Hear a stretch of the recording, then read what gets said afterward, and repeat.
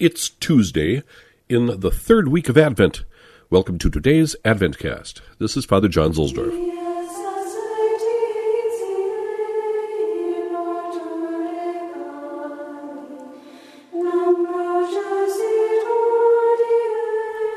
Even though we have the somewhat somber Ember Days this week, also, we are in the Gaudete week. We are rejoicing because the Lord is near. And this is, of course, the theme of last Sunday's beautiful Mass. And so I turn to Memento Mori, a companion on the last things by Sister Teresa Aletheia Noble. In the scripture passage that sets the tone for this entire week, St. Paul calls the Philippians to rejoice in the Lord always. Rejoice in the Lord always. It seems an impossible command. Rejoice? Always? But Paul is not exhorting us to that hellish joy of a false enjoyment of licentious pleasure, or self-absorbed pride and selfishness. Rather, Paul speaks of a joy that's deeper than our human capacities and emotions.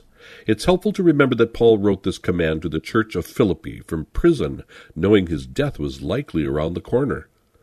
In the same letter in which Paul exhorts the people to rejoice always and to have no anxiety at all, he also admits that he had experienced anxiety because Epaphroditus, a man who was sent by the people of Philippi to visit Paul, had almost died of an illness. Paul writes that he had sent the recovered Epaphroditus back to Philippi so that he may have less anxiety. But then, mere lines later, Paul exhorts the people to have no anxiety at all. What could Paul possibly mean by telling the people not to be anxious when he himself had just admitted to feeling fear and anxiety? The same could be asked about his command to rejoice always. How can Paul tell people to rejoice always when it's obviously impossible on a human level? One brief glance at Paul's letters reveals that he clearly did not rejoice always. Surely he was not rejoicing when he wrote, "O stupid Galatians." St. Paul knew from experience that we cannot ignore our natural human emotions that arise sometimes despite ourselves. To ignore or suppress our emotions would be to reject how God made us. But amid Paul's humanity, God was his strength in every circumstance. He knew that God's indwelling grace resided in his soul more deeply than passing emotions. The same is true for us. When we feel overwhelmed by sorrow or evil, we can nevertheless still hold on to joy and, in a sense, rejoice always, because God is our joy. Through our baptism, we have access to this deep joy that comes from knowing that God has unlocked the gates of heaven and saved us from hell.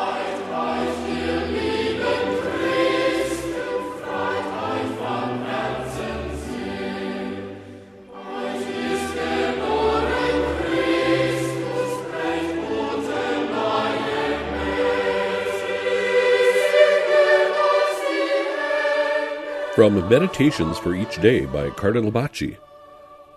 The more we know, writes St. Catherine of Siena, the more we love, and the more we love, the more we receive. Our merit, she concludes, increases in accordance with the measure of our love. We tend to judge men on the strength of their achievements and to judge ourselves according to the degree of success which we have attained. Our standards could hardly be more false. How much soever each one is in thy eyes, the author of the Imitation of Christ cries out to God in the words of St. Francis, so much is he and no more. It is not success which counts with God, and still less human esteem. What matters with God is our intention of pleasing him and of working for his glory from the motive of pure love. If we are successful in our work, let us praise God. If we are unsuccessful, let us thank him just the same. Our merit is commensurate with our love of God. If we love him very much, we shall work hard and make sacrifices for his sake. We must work to satisfy God alone, however, and not for ourselves. If we work for any other purpose, all our labor is wasted. We sow abundantly and reap little or nothing. God alone matters.